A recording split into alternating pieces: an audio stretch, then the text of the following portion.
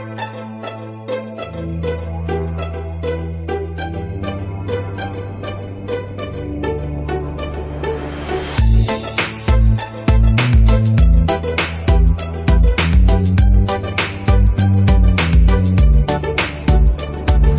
there, Knicks fans.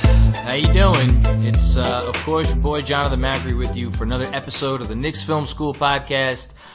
I told you at the beginning of this summer that I wasn't going to be doing a lot of pods over these off-season months, and that if I was going to do a pod, it was only going to be because it was a guest that was worth it. And, you know, like, I got to be honest with y'all, I'm enjoying the hell out of my summer. It's nice. I'm not complaining, but if I am going to do a podcast, it is going to be with someone special. And someone came out with a piece this week that I read, and I'm like, this hit the nail on the head for me, and I'm sure it hit the nail on the head for a lot of people in terms of what we really have to be thinking about with this team moving forward. And of course, I expect nothing else from this person because he's one of the best writers out there. Of course, I'm talking about Moke Hamilton of The Athletic. Moke, I will ask you how your summer is going, although with, as you just told me, your wedding is less than a month away. I have a feeling I know how your summer has been going, and it's probably been pretty busy. How are you, man? Yeah, I'm doing very well, and thanks a lot for the warm introduction. You don't say that to everybody you have on, right? Like you literally mean that just for me, right? Everyone that you have on is not your favorite, right? I insult. Ask like Jeremy Cohen, some of the guys from Posting and Toasting. I'll openly insult them before I introduce them. So I promise you that I reserve that introduction for a select few. How about we say that? Okay, well, I greatly appreciate that, Jonathan. And what I'll tell you, man, about what you guys have built over at Knicks Film School. I think it's absolutely fantastic. I think that the community that you guys have is great. But what I like most about what you guys do is the educational aspect of it as well. You know what I mean? Because I think that what Twitter and what the digital media and the rise of social media has done over the past, 10 to 15 years is kind of given everybody a voice, and it's given fans an opportunity to kind of be more interactive with one another. But there are times where I think that the fans that are out there with the voices and interacting with people kind of lack some of the education behind some of the nuances and the minutia of the game. Well, so I respect what you guys have been doing in that regard. Well, first of all, thank you. That's way too kind. And second of all, it's actually a perfect transition because I think, part of the reason I do this and part of the reason JB, does what he does, with the film stuff is we feel exactly like you just said. There's a lot of people with a lot of voices out there, but the game of basketball and how teams are run and built, it's not black or white. It's nuanced, and I know we didn't feel like there was a lot of that out there. However, you are one of the exceptions to the rule, and you always have been. And it's actually a perfect lead-in because so I read your most recent piece. You wrote you keyed in on Scott Perry's draft record, but really I think it was an overarching view of kind of maybe some of the lessons the Knicks learned this, over the last couple months and what they should take from that moving forward. Right. And I read it and I'm like, my God, it's the first piece that I haven't written myself that I've read, and I'm like, thank you. And then I went into our Slack channel because we're big time at Knicks Film School. We have a Slack channel, and a couple of people were like, man, Moke was harsh. I'm like, so I went back and read it again. I'm like, this isn't harsh. This is like, it's accurate. And I consider, I try to look at the glass half full, but I know real when I see it. So my first thing I wanted to ask you is, did you feel you were being harsh with the piece? No, I don't think so. And it's funny because when you're critical, there's always an opportunity for somebody to take it as you being harsh, or because you can't be critical, right? You're not allowed to be. Exactly. Yeah. Or you're a Nets fan, it's like, bro, I'm a fan of everybody. You know what I mean? I love everybody. I love everything. I love every NBA team. I am here simply to try to provide a voice and perspective. You know what I mean? And a viewpoint and a vantage point. And your job as a media professional, in most instances, is to have a nuanced, intelligent, analytical perspective of the things that you observe. And when I look at the Knicks franchise, I don't have anything against Scott Perry. I actually happen to think that Scott Perry is the right man for the job. I think I've been on the record as saying that pretty consistently since he was hired. I think you said that to us at the beginning of the season, yeah. Yeah, and I think what kind of stinks about it for Knicks fans is saying patience to Knicks fans. It's a difficult thing to do because, the team has not really been very good for about 20 years now, right? And but the thing that happens that I think a lot of people kind of lose sight of is every time you pull the plug and you get rid of Glenn Grunwald and you hire Phil Jackson and you get rid of Phil and then you bring in, every time you do that, you're basically hitting the reset button. And every guy that comes into the franchise, every new head coach, every new GM, every new president, you got to kind of hit the reset button and give that guy at least some time to get his house in order and to try to build the thing his way. And what you can say now after a few years of Scott Perry, at least to this point, is that he has not done business the way that his predecessors had. You know what I mean? And as long as he sticks to his guns and he sticks to the plan that he and Steve Mills outlined and have continued to outline, then I think they'll be okay. The real question then for me becomes, okay, you get Kristaps Porzingis 4th in 2015. He's no longer with the team. You got Frank Ntilikina 8th in 2017.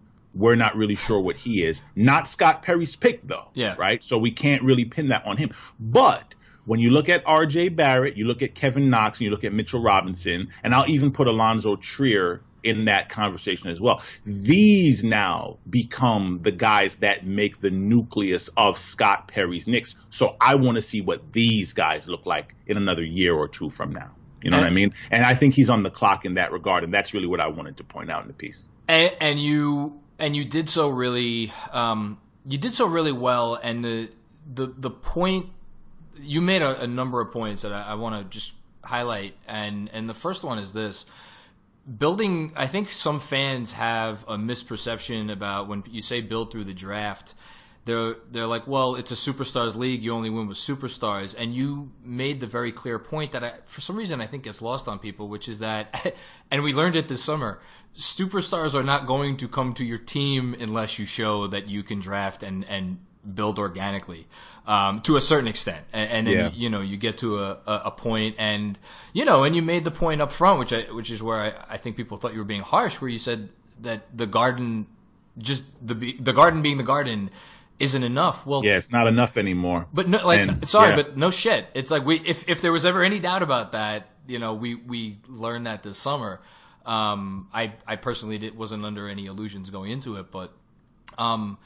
So you went through his track record with some different teams, and I think you came out.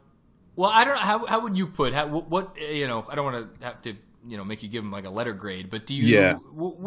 How do you assess him as a drafter at this point? He's been in the league game for 20 years. What would you say? Yeah, so that I think is a really good question, and what I would do is I would definitely preface that by pointing out something that I did say in the piece, which was that it's difficult to pin one guy on one guy in a front office. You know what I mean? Yep. Front offices, like obviously there's always going to be a director of scouting, but most scouting departments. So basically, you have a GM. Most NBA teams operate in this way, right? You'll have a general manager. He himself. He's not usually on the road scouting players. He'll have at least one assistant, right? Some teams will have cap guys. Some teams may have 3 full-time scouts, okay? Then aside from that, they may have 4 or 5 guys that they pay a consultant fee to go and scout games for them. You know what I mean? And will those guys be, I don't mean to cut you off, will those guys be ones that are working for like multiple NBA teams simultaneously, and they'll like kind of write up a report on the game and then, give it into the front offices that are paying them for it?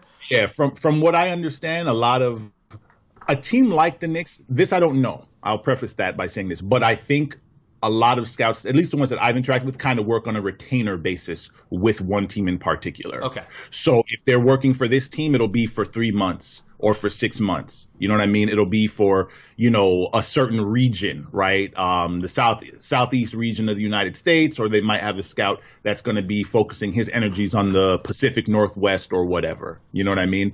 But I only say all that to say, by the time a prospect's name even gets on a team's radar in December or January, there probably have already been at least 6 to 8 guys who've gotten eyes on the kid before he even gets on Scott Perry's radar. Gotcha. Okay. So when the Knicks draft, RJ Barrett, I would kind of even put him aside because I think he was, I was gonna say I think he's the only guy you could have taken in that situation, but I'm not even gonna say that.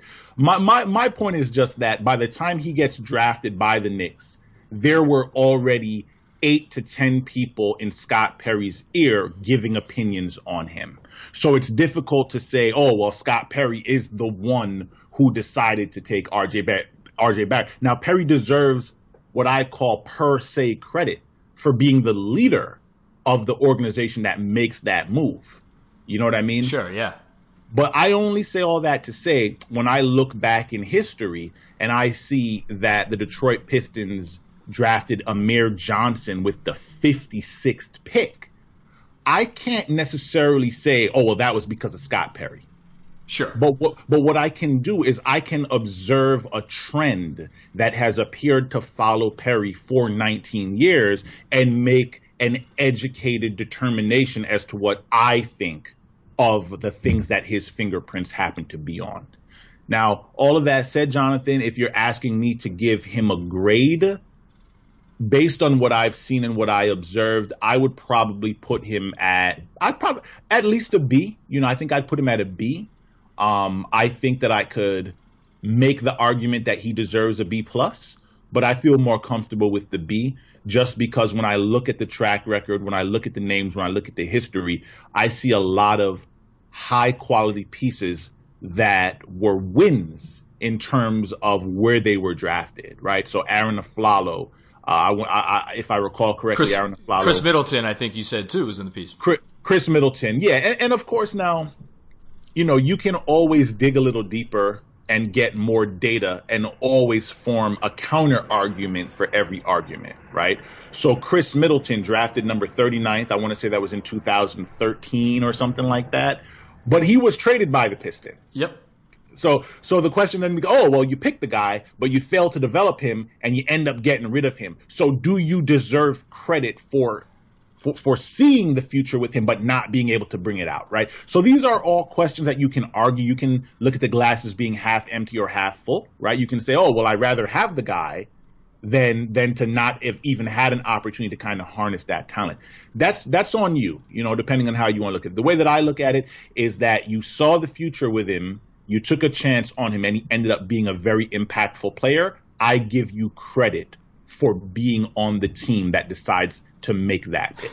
And you just reminded me of my favorite line from your piece, which is about Oladipo being the best player drafted by the Perry front office in Orlando. And then you note that he was traded with Sabonis in exchange for Serge Ibaka. Orlando appears to have lost that trade. It's nice. That was kind. Nice bit of understatedness there, Moke. I appreciated that. Yeah. But again, and I mean, you don't want to. You don't want to write 3,000 words. You don't want to go off on too many tangents, sure, especially when you're someone like me who can be a bit long-winded, But again, you have to kind of understand everything that goes on in an organization when certain decisions are made. So at that point, when that decision was made to trade Oladipo, number one, he hadn't become the Terminator, right? He became the Terminator when he got to Indianapolis. I think that did something for him as far as his psyche and certainly his body, right? He just took his career much more seriously once he got there. So if he stays in Orlando, there's no telling what he might have been. Aside from that, the other thing that's important is that Orlando's front office was fraying for a little while. They were having a lot of issues there, and it ultimately resulted in Rob Hennigan's staff, of which Scott Perry was a part, being fired in 2017. So I guess that becomes relevant, because now the question then becomes, okay, well, was Scott Perry the one that said, hey, let's trade Victor Oladipo? For all we know, that might have been a desperation move that the franchise was making to try to get themselves into the playoffs, because they knew the clock was ticking on them. And for all we know, Scott Perry could have had a heated argument with Rob Hennigan saying, no, Oladipo is going to be an all-star, don't trade him. And Hennigan says, well, I'm your boss, and I say this is what we're going to do. Disagreements like this in life happen all the time. In NBA front offices, they're actually much more common than any of us know. And actually, it leads me to another question I wanted to ask you, because you've been covering this team for I mean, you cover all the teams, but you've been covering this team in particular. I know you pay attention to them. It seems like, at the very least, Mills, Perry, and I would even throw Fizdale even in there, have kind of been in lockstep for since the day that Fizdale came aboard, I don't know that. I mean, look, I always try to look on the bright side. I admit that when as a fan of the team, I don't know that enough gets made of that. From your sense, I mean, how important is it that everybody seems to be on the same page and like the path that they wanted to take this summer? It's everything. It's everything. When you look at the most success. So first, as far as the Knicks are concerned, the Knicks front office, when you go back and you look at the history of what has happened in this front office, and first, let me just say, I have covered the league at a national level, but born and raised in New York, baby. Through and through. That's why I love it, man. So I've been watching this team since I was on my daddy's lap, watching Patrick Ewing, with the turnaround jump shot, man. So I'm here for you guys, man. I've been here for a long time. But what I will say about that is it's everything, being on the same page. And what I would do for people that have been watching this team, I mean, at this point, if you're 30, 35 years old, maybe even a little younger, you remember Dave Checketts, you know what I mean? You remember Ernie Grunfeld, you remember Jeff Van Gundy. And since the front office, since Pat Riley left, and since the controversy with Dave Checketts and Ernie Grunfeld and all those guys, I want to say somewhere around 2000, right when Patrick Ewing was traded away, the front office and the bench kind of became very disjointed. If you look at it, you have a president that was a part of the prior regime, and the general manager wasn't someone that he hired, right? But that general manager brought in his own coach. And then the GM leaves, but the coach is still there. And a new GM comes, and he gets rid of the coach, and now the coach comes, but now the president is different. You know what I mean? So the point is, there hasn't really been, I guess, fluid. There hasn't really been a unified contingent with the front office and the bench for a long time at Madison Square Garden.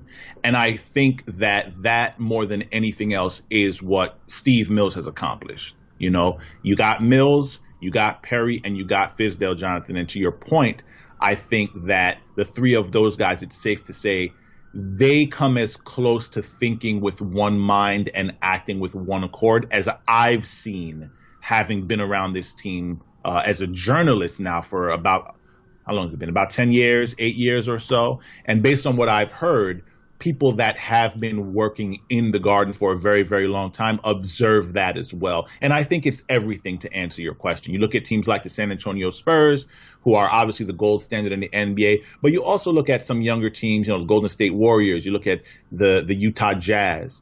You look at some of the more successful, the best teams, yeah, sure, the best teams, and there always is the Dallas Mavericks are in that class as well. There's always a unity of thought and a cohesiveness about the front office and the bench that you need to run a successful organization. And if nothing else, I do think the Knicks have that right now. The question then just becomes whether these guys are actually smart enough and good enough to do the job. Well, I want to get back to that in a second. We'll end with that. But you brought up Dallas and you mentioned KP earlier. Me going into this season, and really beyond, for the foreseeable future, the whole KP thing, and I've defended that trade, and I'll continue to defend that trade. What I will continue to not defend is the fact that they let the relationship sour to the point where, he didn't want to be part of the organization, and he was kind of gung ho about New York. And look, we don't have to get into KP and his personality, whether it was a good fit for New York, maybe it was not so a good fit for New York. But from here on in, my most important thing is, do R.J. Barrett, Mitchell Robinson, Kevin Knox, those are obviously the three biggest names right now, whoever they draft probably this year, because it's going to be another good pick. The important young pieces that they want to build around, do they take pride in being Knicks? Do they want to be a part of the group that wants to turn this franchise around, as opposed to starting to get wandering eyes at the first moment, like, man, I'm just not buying into this. I think that's the most important thing, more than the talent level of obviously talent matters and coaching matters and all that stuff matters. Do you think that am I putting too much on that, or, because I wonder, was KP really just an isolated thing, or is this something that I, as a fan, need to kind of be on the lookout for now? Like, can we get our guys to buy in and want to be a part of this thing from now on? Well, that's a great question. That's a great, great question. And the important thing to realize about Porzingis is, there's, once an apple, you hear sirens? I got some sirens going on outside. I don't know what's Perhaps going on. It's appropriate that the siren, maybe it's an ambulance. Maybe KP tripped and, no, I won't make a joke. But so once an apple goes bad, like you can't make a rotten apple good again. Like, you can cut off the bad part, you know what I mean? But so as far as Porzingis is concerned, there are some people that kind of have the perspective of saying, oh, well, Scott Perry deserves blame for not being able to repair the relationship.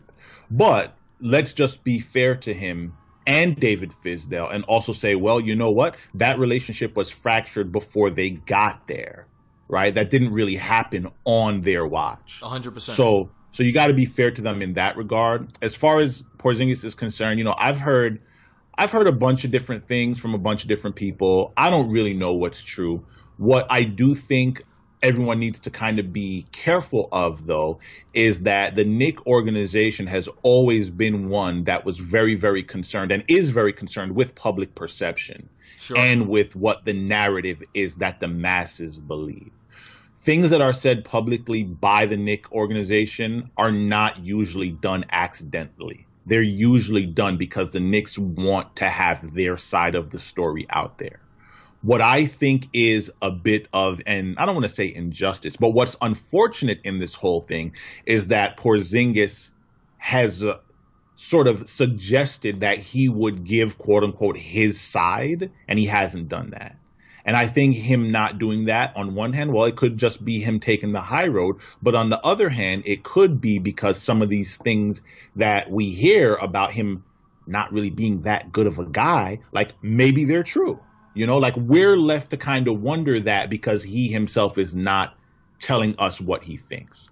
So until he does that, I think that you don't really have a choice but to just move on. For sure. And with that being said, you have a collection of guys here now on this team that have a chance to be really, really good in this league.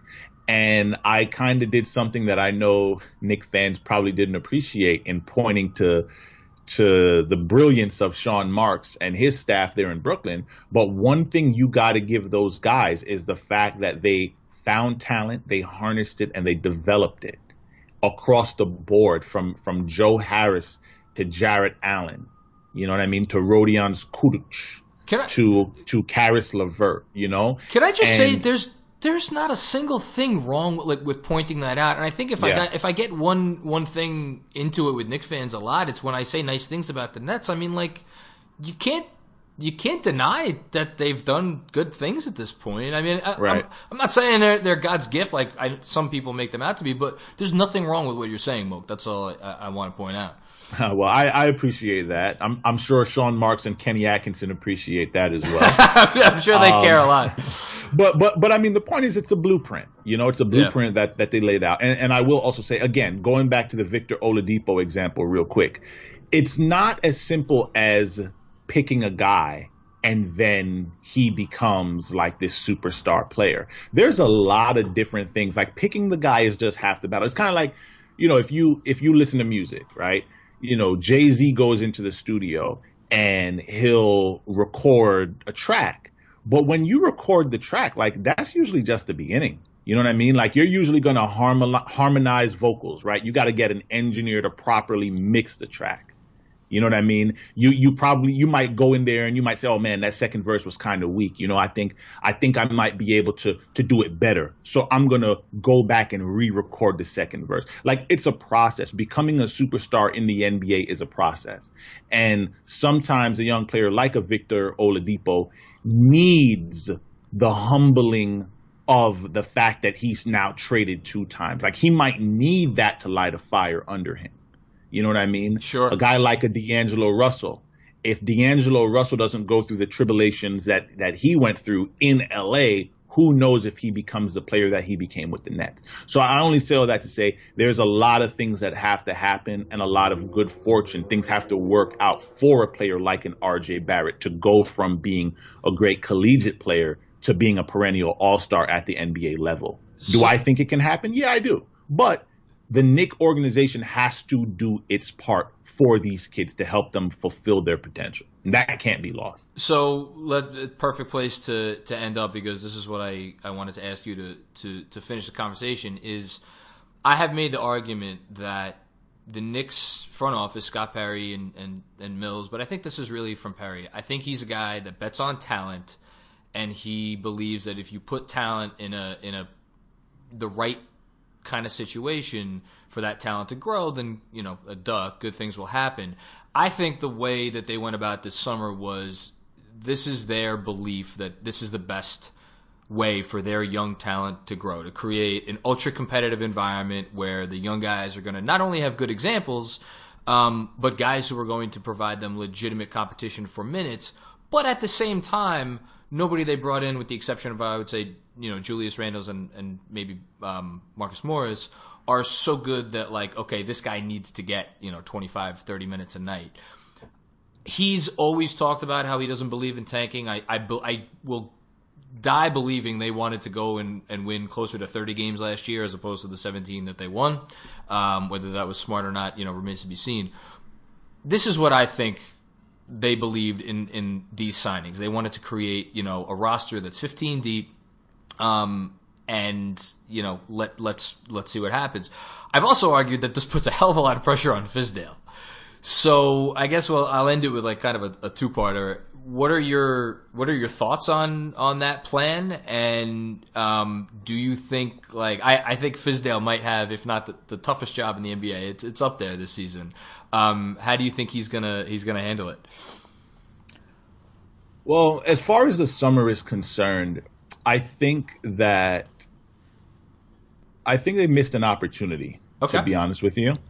And I don't remember offhand right now, but one of the things that Sean Marks did, and one of the things that Sam Hinkie did as well, and let's remember that the Sixers, who were also implicated in the piece, they had scores of first round picks and second round picks and stuff like that. They exercised in some cases, and in other cases they used as currency. The way that they were able to build that treasure trove of picks was by using the cap space that they had as currency on the NBA's trade market. For sure. So there are players out there that, the team is $6 million over the luxury tax. The guy has a $9 million deal. It's a 1-year deal. Hey, Knicks, you want to absorb this contract for us? They say, oh, yeah. Or Sixers, yeah, we'll do it. You just got to give us 2 second-round picks. Okay, done. Right? And that's how they kind of built that treasure trove of draft picks. I think the Knicks missed an opportunity in that. in not doing that, I should say, because there were players out there. Mo Harkless is one that immediately comes to mind, and I think there was another one as well. I don't remember right now, Yeah, but it was when Mo I saw and Iguodala were the two guys that netted firsts. yeah, yeah. Well, and when I look at that, I'm saying, man, like those two guys probably could have fit on this team, and you probably could have gotten something for your trouble, But the Knicks didn't take advantage of that opportunity. Maybe it's because Scott Perry is smarter than all of us, and maybe it's because he has plans for the guys that they did end up signing. What I feel about the idea of signing a bunch of guys to a 1-year deal and essentially kicking the can down the street, that's not the way to build a winning environment in the NBA. Because what happens invariably when you have guys brought in on 1-year contracts is they're thinking about their next contract. Every player is just an expired contract away from being in China, like Lance Stevenson. So when you have guys, when you have 6 or 7 guys coming to a team, all of whom are on 1-year contracts, it immediately creates an adversarial atmosphere in the locker room because these guys are competing against one another for minutes and for the affections of the coach and for the highlight reels. And that is a dynamic that you often see in NBA locker rooms, but not usually with 6 guys who all expect to be playing 25 minutes a game, who all are competing against one another for the next deal. If you have a couple of guys on 3-year deals, one guy on a 2-year deal, some younger guys, some older guys, if you have more of a mix and more of a variance among the personnel, it's a little easier to manage that type of situation.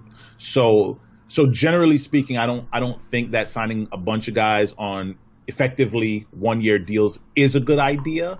But if your master plan is to trade those guys to contenders closer to the deadline or what have you, then I think it makes a little more sense. So that's why I say maybe Perry's smarter than all of us, and maybe he has sort of calculated all of that already, And then the other quick point I'll make about that is what the Nets have shown us is that if things don't work out in LA, and Anthony Davis says, you know what, man, this Lakers thing ain't really it. I think I need a change of scenery.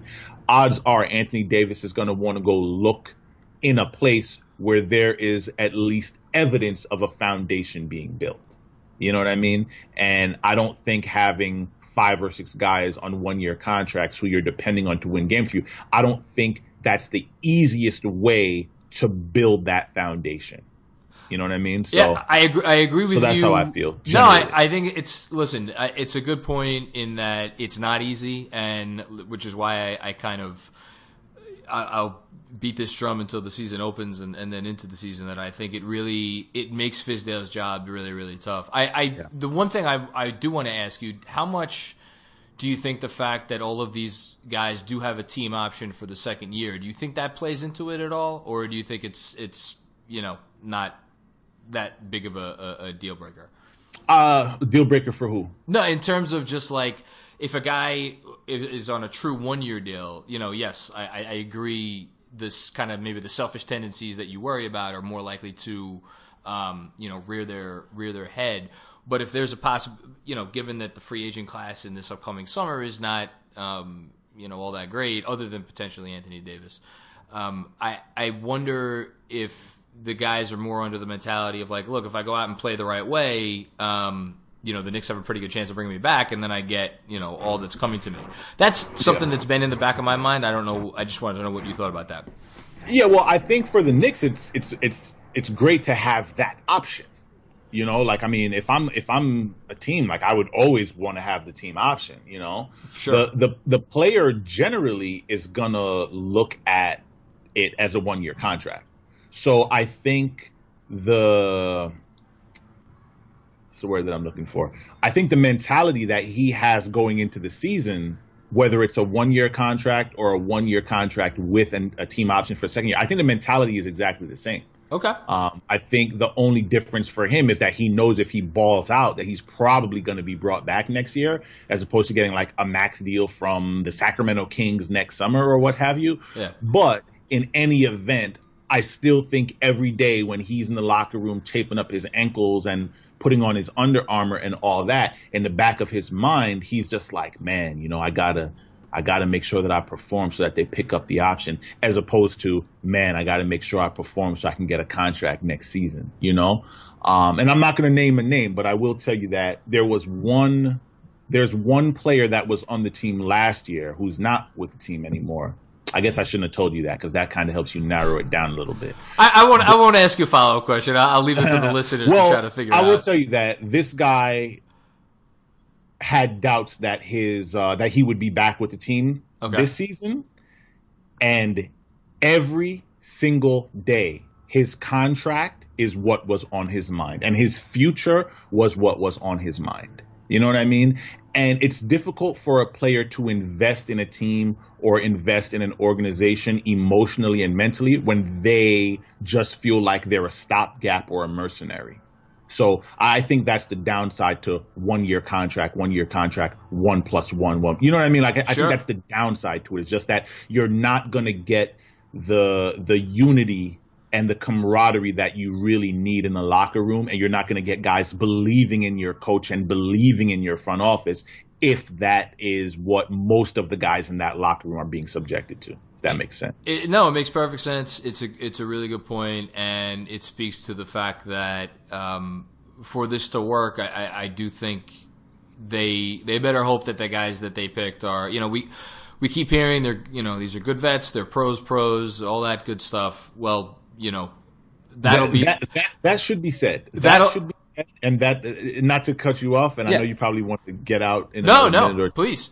But that should be said. That's not something that I said, and I do want to go on record as saying that Taj Gibson, Elfrid Payton, Julius Randle, like, the one thing, I don't think you'll find anyone in the know, whether they be in the media or on the player personnel side of things, I don't think you'll find many guys that will tell you that these guys are not serious professionals and that these guys are serious about being players. Some guys are in the NBA for the lifestyle. They were in the NBA for the Louis Vuitton bags and for the bottles in the clubs and stuff like that. Some guys are. These guys are not among that class. These guys are ballers. These guys are players. And in many instances, they feel like they just haven't really gotten the right opportunities for them. So I will say that the guys that Scott Perry decided to roll the dice on this season, I think it's a good collection of guys. And I think just accidentally the Knicks will be better than they were last season. Well, one, it would be tough to be worse. And two, I think it's a good place to playoffs. No, I ain't going that far, but I mean they'll have a chance to do something. And Fizdale's going to have to earn his money, and we'll see. But I will tell you, I will be watching because I'm curious to see how this all comes together. Well, that makes two of us. I will be watching as well. And I have to be honest with the listeners. I do all my writing because I'm in it for the Louis Vuitton bags as well. That's why I'm here. That's why I'm doing these pods. I'm just waiting for one to show up in the mail one day. Maybe I'll get lucky. Moke, you always just are fantastic in that you really are honest. You don't pull any punches, but at the same time you're fair. And I say it all the time. That's all Knicks fans want. Knicks fans don't need smoke blowing up their asses. They just want good, clean, fair coverage, and you consistently provide that. And I just want to thank you again for all that you do. It's a breath of fresh air. Jonathan, I truly appreciate those kind words. And since I got in the game, that was always really my aim and my goal. Was to kind of just be in the middle and just try to provide perspective. And the fact that you feel that I do that for you and for your audience, it means a lot to me. So thanks a lot for having me on, and feel free to hit me up anytime you need. I definitely will at some point during the season, but you have some wedding planning to continue, so I'm going to let you do that. That is true. Congratulations again, and to everybody out there tuning in, thank you for listening to another episode of the Knicks Film School podcast. We will have, like I've been saying, another episode or two over the course of the summer. And then we'll hit the ground running before training camp. So thanks, everybody, and have a great weekend. Adios.